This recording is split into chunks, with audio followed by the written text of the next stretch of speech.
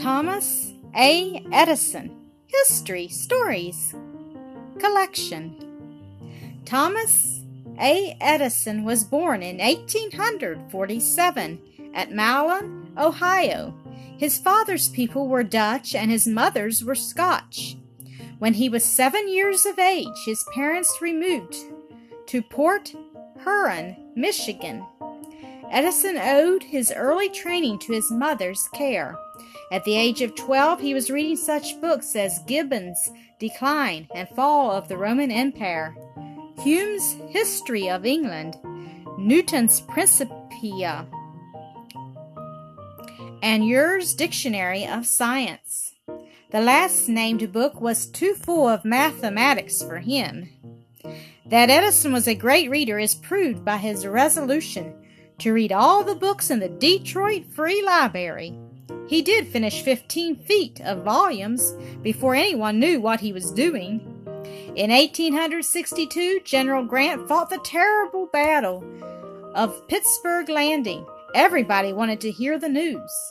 Edison bought 1,000 newspapers, boarded a train, and the engineer allowed him a few minutes at each station to sell papers.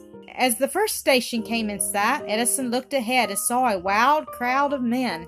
He grabbed an armful of papers, rushed out, and sold 40 before the train left. At the next station, the platform was crowded with a yelling mob. He raised the price to 10 cents, but sold 150. Finally, he reached Port Huron. The station was a mile from town. Edison seized his papers. He met the crowd coming just as he reached a church where a prayer meeting was being held. The prayer meeting broke up, and though he raised his price to 25 cents, he took in a young fortune. Edison began very early to make experiments in electricity. After rigging up a line at home, hitching the wire to the legs of a cat, and rubbing the cat's back vigorously, he saw the failure of his first experiment. The cat would not stand. At Mount Clemens one day, young Edison saw a child playing on the railroad with his back to an oncoming freight train. He dashed at the child, and both tumbled to the ground at the roadside. For this act of bravery, the telegraph operator gave him lessons in telegraphy. He studied 10 days, then disappeared. He returned with a complete set of telegraphic instruments made by his own hand. After his trade was learned, he began a period of wandering as a telegraph operator. For many boys still in their teens, this would have been a time of destruction, but Edison neither drank nor smoked. He wandered from Adrian to Fort Wayne, Indianapolis, Cincinnati, Memphis, and Boston, stopping for shorter or longer periods at each place. By the time he was 22, he had invented and partly finished his plan of sending 2 dispatches along the same wire at the same time. This was equal to doubling the number of wires in use. Edison was a poor boy and was $200 or $300 in debt. He went from Boston to New York. The speculators in Wall Street were wild with excitement, for the electric machinery had broken down. Nobody could make it work. Edison pushed his way to the front, saw the difficulty, and at once removed it. All were loud in their praise of Edison. On the next day, he was engaged to take charge of all the electric machinery at $300 per month. After a time, he joined a company and gave his time to work out inventions. The company finally sent a number of men to ask Edison how much he would take for his inventions. He had already decided to say $5,000. But when the men came, he said that he did not know. He was dumbfounded when they offered him $40,000. In 1873, Edison established his first laboratory or workshop in Newark, New Jersey. Here he gathered more than 300 men to turn out the inventions pertaining to electricity, which his busy brain suggested. They were all as enthusiastic over the inventions as Edison himself. No fixed hours of labor in this shop. When the day's work was done, the men often begged to be allowed to return to the shop to complete their work. Many telegraph and telephone inventions were made in this laboratory. There were 45 inventions all told. They brought in so much money that Edison decided they must have a better place to work. He built at Menlo Park, New Jersey, 24 miles from New York City, the finest laboratory then in the world. On instruments alone, he spent $100,000. In the great laboratory at Menlo Park, Edison gathered one of the finest scientific libraries that money could buy. This library was for the men in the factory, to help them in their inventions and to give them pleasure. The microphone is one of Edison's inventions.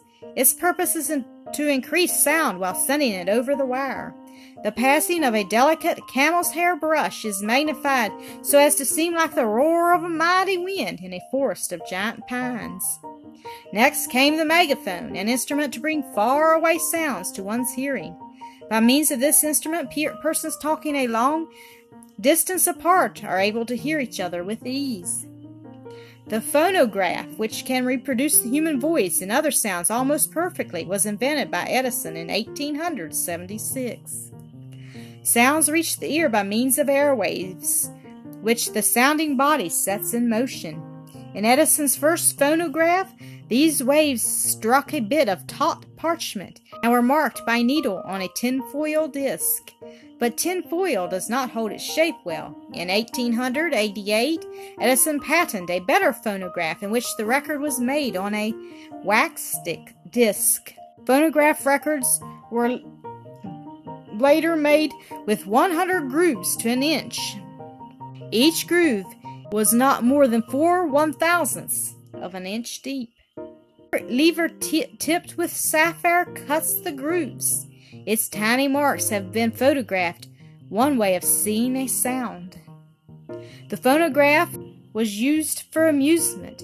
It preserved the voices of great singers for the future. With it, songs and bits of folklore were collected in languages that were dying out. Edison has put into practical use many principles discovered by other men. He does not claim to be the discoverer of the electric light. He did much, however, to make it useful to people in lighting their houses and also in lighting great cities. In the winter of 1880, in Menlo Park, Edison gave to the public an exhibition of his electric light. Visitors came from all parts of the country to see this wonderful show.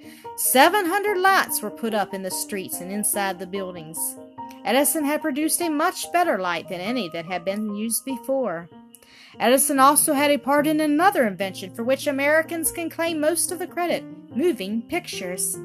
A dispute about horse racing did most of the discovery of moving pictures. The question was whether a horse ever had all 4 feet off the ground at once. To settle it, Edward Muybridge, an employee of the government, was called in. He stretched cords fastened to the shutters of a row of cameras across a racetrack. As the horse ran past, it took its own pictures. Later, Muybridge made a camera which would take pictures very quickly, but he could not show his pictures well. Edison, in 1892, invented a camera which used long strips of celluloid film. These pictures were looked at through a slot by one person at a time. Another government worker, C. Francis Jenkins, invented the first complete moving picture machine in 1894. At first, people were slow to welcome the new kind of play. Later, it became very popular. In the war, each army had its own moving picture cameraman. They took pictures of ships torpedoed, of airplane battles, and of the fighting among the icy peaks of the Alps, often at great danger to their own lives. Great events of world history, like the signing of the armistice, can now be recorded for future times. Such pictures teach us things that cannot easily be learned from books.